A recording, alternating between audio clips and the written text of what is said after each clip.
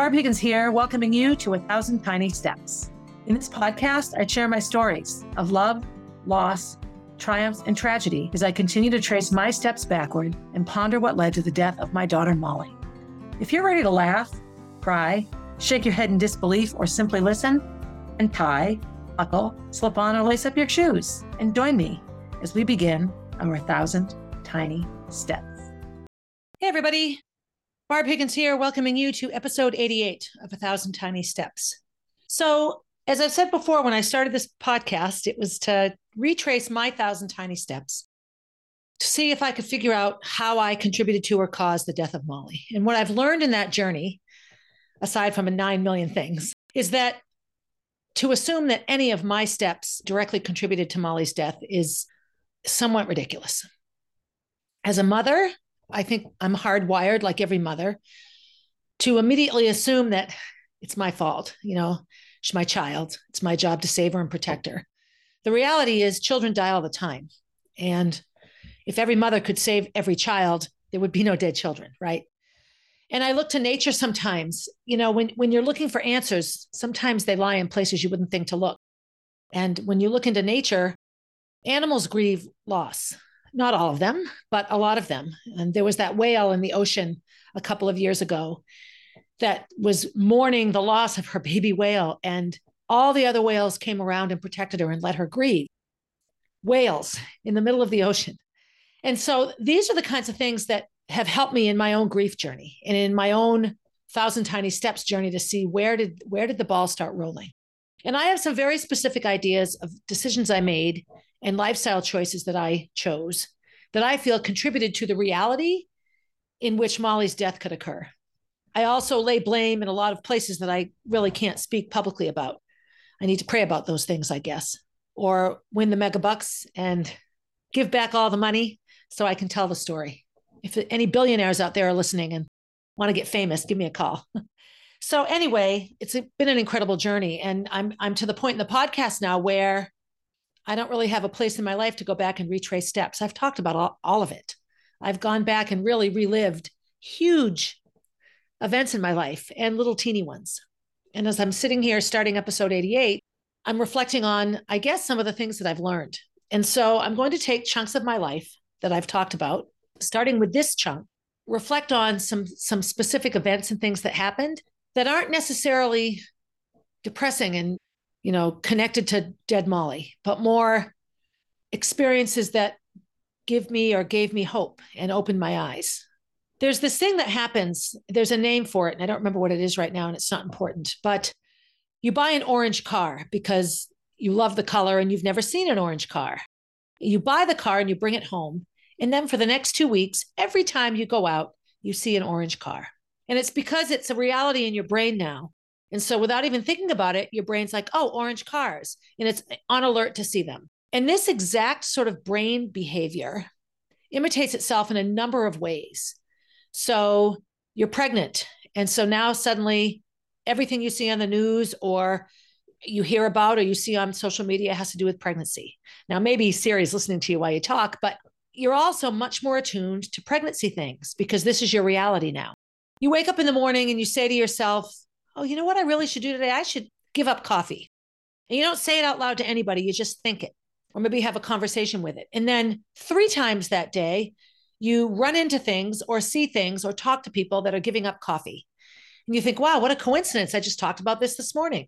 These kinds of things happen long before our phones started listening to us, right? And I think sometimes in a grief process like mine, I ask the questions and the answers come in a million ways I wouldn't have thought, from places completely unrelated to where I was when I asked the question. So is that the universe giving me the answers I need? Is it God invoking his all omnipotent power? Is it coincidence? Or is it me, by presenting the question in my head, being open to the answers? I don't know. I do know that I've had incredible opportunities and experiences and meetings since Molly died. In this episode, I'm going to talk a little bit about the time in my life after Molly died, from Molly's death to now. I'm going to start with the podcasting world. Of course, I listen to other podcasts, and then people listen to my podcast and suggest other podcasts. And I've been a guest now on several. I've got a list here. Being a guest on a podcast is an incredible gift because somebody's taking the time out of their life to listen to your story. A lot of my story involves Jack. The memoir that I'm editing right now about Molly's death also involves Jack, how a bereaved mother from losing a child could reinvent motherhood at the age of 57 by having a baby. That's an interesting story. What I've gotten out of these podcast interviews and these experiences is far more than the chance to tell my story. I've really gotten to open my eyes and look at other people's realities. So I'm going to start right now with the podcasts that I've been on, what they're about, and why y'all should listen. I'm also going to share what these experiences have done for me in terms of my grief process with Molly. So the first guest appearance I ever did was on a podcast called Shenanigans. And these are two women who have taken their unspeakable tragedies, the death of a child and the suicide of a fiance, and learned how to not only utilize them for self-growth and knowledge and learning, but also to view them as events that, yes, decimated them, but gave them the chance to find unbelievable joy and permission to remain happy. They do an amazing job of it. Most of their podcasts is just about funny shenanigans that they get into, funny life stories, but they also make great connections episode after episode to some important things in life. And so listening to them always brightens my day. Christine, the mother of Devin, who died from a DIPG, a diffuse intrinsic pontine glioma, a very deadly childhood brain tumor, just ran the Boston Marathon. She runs every year to raise money for her foundation, Why Not Devin? And she started this foundation when he was still alive. He had been diagnosed because she thought, why can't he be the first one to live? Why not Devin? So she raises money to support other families who are going through DIPG, and then also for research into finding a cure for this horrifying tumor. Jen, her counterpart on Shenanigans, is sort of the mastermind behind organizing the podcast and keeping it going.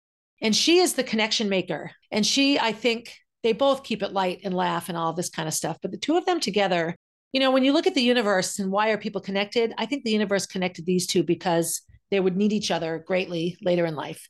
And they understand each other's self and life deprecating sense of humor and complete and utter inappropriate behavior at all times. They're wonderful for each other. And listening to them, knowing what they've gone through, gives me permission to be happy in what I've gone through.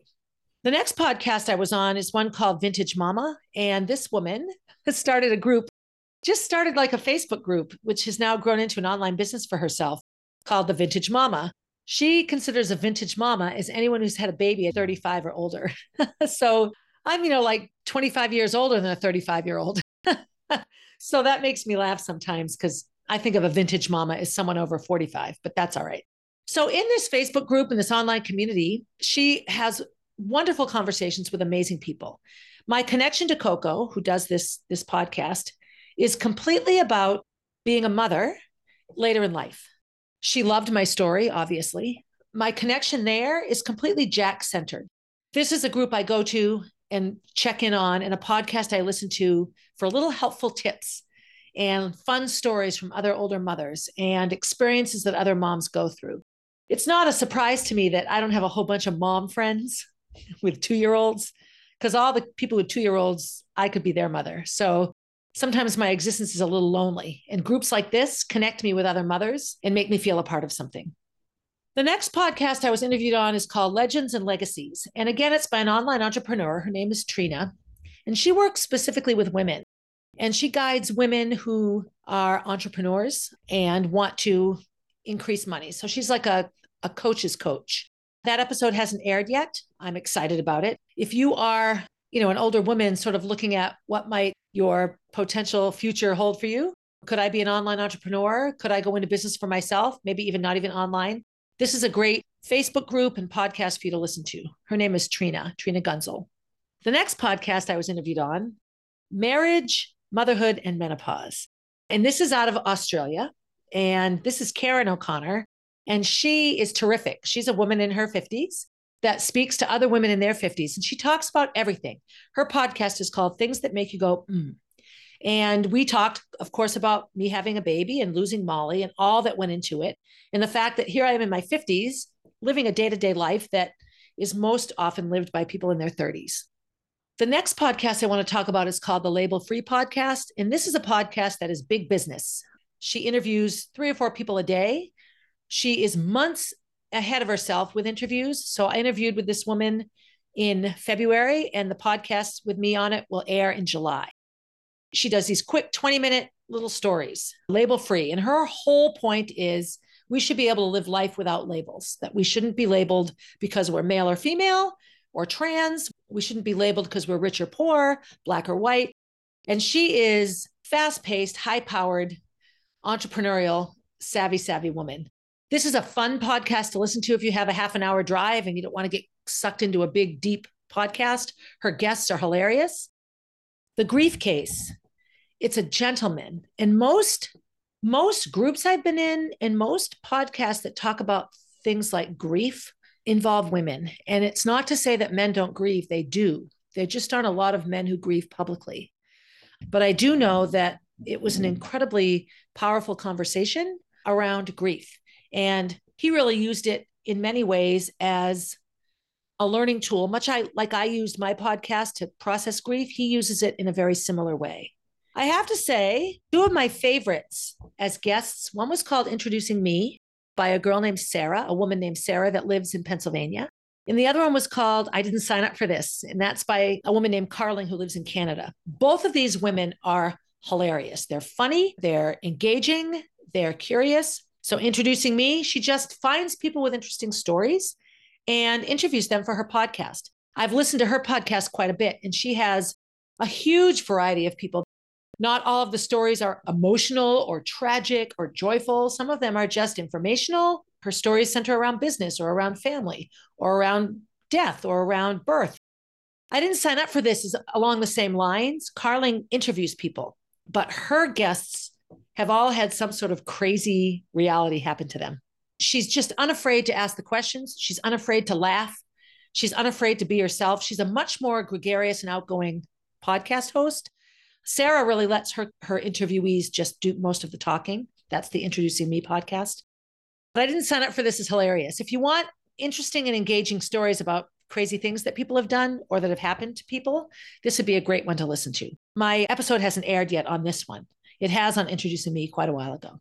The last one that I'll talk about that I've been on is the Kintsugi Heroes Project. So this gentleman, Ian, who lives in Australia, started a foundation for men, mental health for men, because he just found that when he was struggling, there wasn't a lot of obvious places for him to go. Men aren't inclined to have support groups. They aren't inclined to get together and discuss their issues with other people. So he started a foundation to not only create community for men around mental health issues, but also start programs for men, do research for mental health in men. And then part of what he does is a podcast. So the podcast, the Kintsugi Hero, a Kintsugi hero is somebody that's had the decimation happen. Their life has fractured. And in gluing their life back together, they can look at the cracks as areas for light to come in, as opposed to, I am now damaged. So am I the same Barbara Higgins as I was before Molly died? Absolutely not. But I have the potential to be a better version of myself. And that's what this podcast is about. They even go into creating books out of the podcasts that they record. So each year there's a book. The podcasts are transcribed into stories into the book. I think that's an amazing idea. It just puts into print these words that are sort of out there in the universe right now. That one will also air for me sometime in the summer. Along with the guest podcasts, there's a couple of other ones that I've started listening to around grief. One of them is called Three Siblings. This is a powerful, powerful podcast done by three siblings who lost their parents, both of them unexpectedly in a very short period of time. One died by suicide, one died by an unexpected heart attack. And so here they are, orphans at like ages 19, 23, and 25, just not expecting this to happen. And so they talk about all manner of emotions, the things going on in their lives, how they've dealt with the grief. What I like about it is it's just authentic. It's not prepared. Basically, what it does is it just gives them voice to share. And that's what they do. They share unbelievably well. This one for me creates community. And I'd actually would love Gracie to listen to it because it's the children of dead parents. So they're talking about their grief as siblings, as opposed to an adult pondering the death of a child, or even an adult pondering the death of a parent. My friend Deb, who I had breakfast with this morning, suggested another one called The Last Day. And this podcast is people sharing stories about the last day that their loved one was alive. That sounds bleak, doesn't it? And I think it is. I'm not sure which day I would call the last day for me. It could be the emergency room day because Molly died at the end of that day. It could be May 6th when all those tests were performed on Molly and she didn't move and she didn't wake up. And so she was declared dead. Is that her last day? Or is the day we unplugged her last day? Which is it? I think for us, it would be more like what we call death week, her last week, because her life was sort of elongated or lengthened by machinery until we had a clear sense that she was in fact gone. What an amazing podcast idea to give voice to people who really spend a lot of their time hushed up. One thing I have come to learn in this process is that, yes, all of these beautiful podcasts exist and all of us can tell our stories. But sometimes it feels like preaching to the choir. I'm telling my story to somebody that's willing to listen. And that's amazing. I wish more people were. I think a lot of the listeners of these podcasts are people who are willing to listen, but want to listen in the privacy of their own car or office or home, so they aren't required to respond in any way. In all of these podcasts, in all of the people I've met in my grief process, in all of the support groups I've been in, I know that people really don't want to hear it. It's hard to listen to. It's scary. The fact that I lost a child means that they could lose a child. I think back to how I felt about these kinds of things before Molly died. And I always wanted to be supportive to people I knew that had lost people that they loved, but I also knew that it made me nervous. And I said all those horrible things that I can't stand now. Oh my God, I could never handle if that happened to me. Oh, you're so strong. Oh, I'm so impressed. Well, now I realize that that's the last thing anyone needs to or wants to hear. What I've learned in the process of this podcast on my end, of sharing it with others and of listening to other people's podcasts, is that there is a growing desire for these things to be talked about and to listen to and to be understood. And I think it parallels culture and society and mankind in some ways. The voiceless, giving voice to the voiceless. I've learned that people that push hard to silence anybody, to silence the mother of a dead child, to silence somebody with a political view, to silence somebody because of their gender or their profession or their race or their religion or their class. People that wish to silence are typically the ones with the issue and the problem. They're the ones that need to protect themselves by diminishing others so that whatever reality they've created can be maintained. And I think child loss and grief and death falls into that category. People don't want to hear it because it makes it too real for them. In the process of creating the podcast and telling my story, in the process of writing the book and knowing who will buy it immediately and hoping who might buy it down the road, in battling the naysayers, the people who want me to be quiet or not tell the story. There are so many parallels here that have been such a growth experience for me in this process that I, sort of just have a ton of gratitude around it. I've also met some amazing people in these last 7 years now since Molly's died. I've met people who have lost others. I've met I think of Bill Rogers. He's this 88-year-old man that lives in Manchester who skydives and walks down buildings and flies in planes and parasails. He does all of these things just to prove he's alive, to prove he's still living life, because that's what Natalie would have wanted for him, his wife who died. And he stays alive and functioning and vital, and he matters because that's how he pays it back to Natalie. He was a huge help for me in digging out of the hole of Molly's death, climbing out of the black abyss and knowing that I really needed to live. Forget doing it for Molly or doing it for anyone. I needed to do it for myself because here I am alive on the planet. Yes, I'm a spiritual being, but I'm still trapped in this human body, living in a physical human world. I can't just hide from it. That was an incredibly helpful meeting for me. I met Taylor, who owns the florist shop in Portsmouth. Y'all should go see. It's called Flowers by Nest. We met very happenstance and she lost a child. And so we share so much of our personal journey. We think the same way. We look at the power of the universe. We rely on friends. We acknowledge our faults. We are just plugged into the same toaster sometimes. But the process of finding my light, the process of being okay and getting better is helped and nurtured by people like this. And these are people I wouldn't find if I just sat here and stayed sad over Molly. It's just not what works.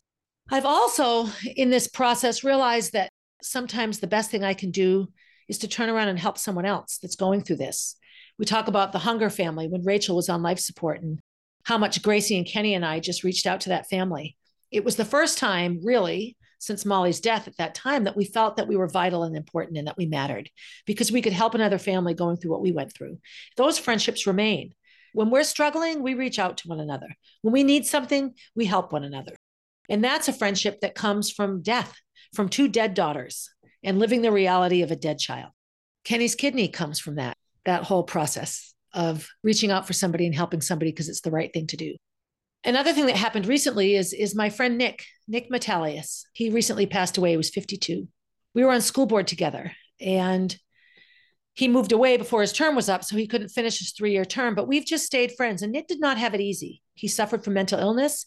He would very, very readily check himself into the state hospital. He would disappear for days, and we would wonder, are you okay? And then he would let us know, yes, I was okay, but I wasn't okay, and I needed to go to the hospital. He wouldn't mind these things being shared because he was very open about it anyway. He shared so much of himself on his Facebook. He struggled with his family. He was estranged from his family. He lost a child. When his son Tyler died 2 years after Molly, I sent Nick to a Ellie's Way convention because I could, and he couldn't have afforded to go. It was the right thing to do. And he met amazing people there that have been a support for him in his journey. Myself and a couple of other friends pooled together and paid for Nick's cremation and funeral and all those things that go with paying for a dead person. It's impossibly difficult. And the joy that comes from that for me is immeasurable. I love Nick. I love you, Nick. He has peace now. He survived cancer and was on his way to getting better, and then he died. Do we understand that? No. His family is heartbroken, as they should be. But this is a way that I could help somebody that I couldn't have helped if it weren't for Molly dying. If Molly hadn't have died, I wouldn't have known how to help Nick when his son Tyler died. I wouldn't have known about Ellie's Way. I know that these could all be considered loose connections, but when I look at some of the most amazing experiences that I've gone through, horrifying and wonderful, directly related to Molly's death, then I just realized that the only way we can survive any of these things is to take notice, to be grateful for the good things, and to know that by being happy, we aren't somehow selling out our loved one who's died. I'm not forgetting Molly because I laugh. I'm not selling short Molly's legacy because I helped somebody else with theirs. And this is a very difficult place to be in grief. I will say that I spend a lot of time berating myself and cringing at memories. And I wish I could go back and change so many things. I also very much believe that a lot of my actions in the years leading up to my job loss, after my job loss, and before Molly's death contributed to the reality in which Molly's death could occur. It's just how I feel. And there's a lot more for me to learn and process. And in doing that, help other people that have gone through the things that I've gone through. I know this is a bit of a jumbled podcast episode, and I apologize. I'm a bit lost and befuddled as to where to go from here. I just thought by sharing some of the positives that have come from this and giving a shout out to other people who are working really hard to do the right thing, that I could be helpful. And that's sort of my plan, I guess, to help others. I'm excited about having guests. If any of you can think of somebody you would love for me to interview, or if any listeners want to be on here, if you have an interesting story that matches my crazy life, so that leaves you a lot of latitude, I would love to have more podcast guests. Let me also shout out some other podcasts that I listen to. I listen to OK Yup, which is done by Libby, who is a college student. I listen to Get Ready to Crumble, which is done by Skylar. That's a funny one. Very, very unedited and raw. I listen to The Karen Kenny Show around spiritual growth and finding happiness in the hard parts of life.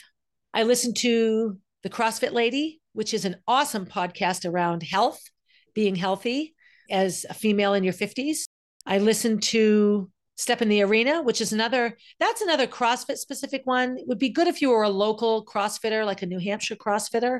That's a more of a limited audience, but I like it because it helps me get to know people at Battle CrossFit, where I am coaching right now.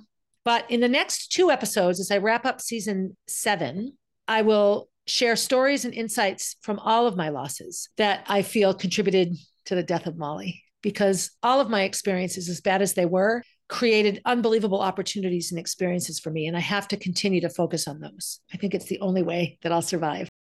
So as usual, be good to yourself. After you're good to yourself, be good to someone else. And as always, have a good day, everybody. Hey, thanks for listening and for supporting the podcast. Feel free to leave a review and to share my stories with your friends. Please reach out with your own stories. I love connecting with my listeners. If you want to see what I'm up to next, you can find me on Instagram at barb_444, on Facebook as Barb Higgins, and at my website, 1000tinysteps.com. And while you're there, sign up for my newsletter, a weekly way to find out what's up in the life of Barb Higgins.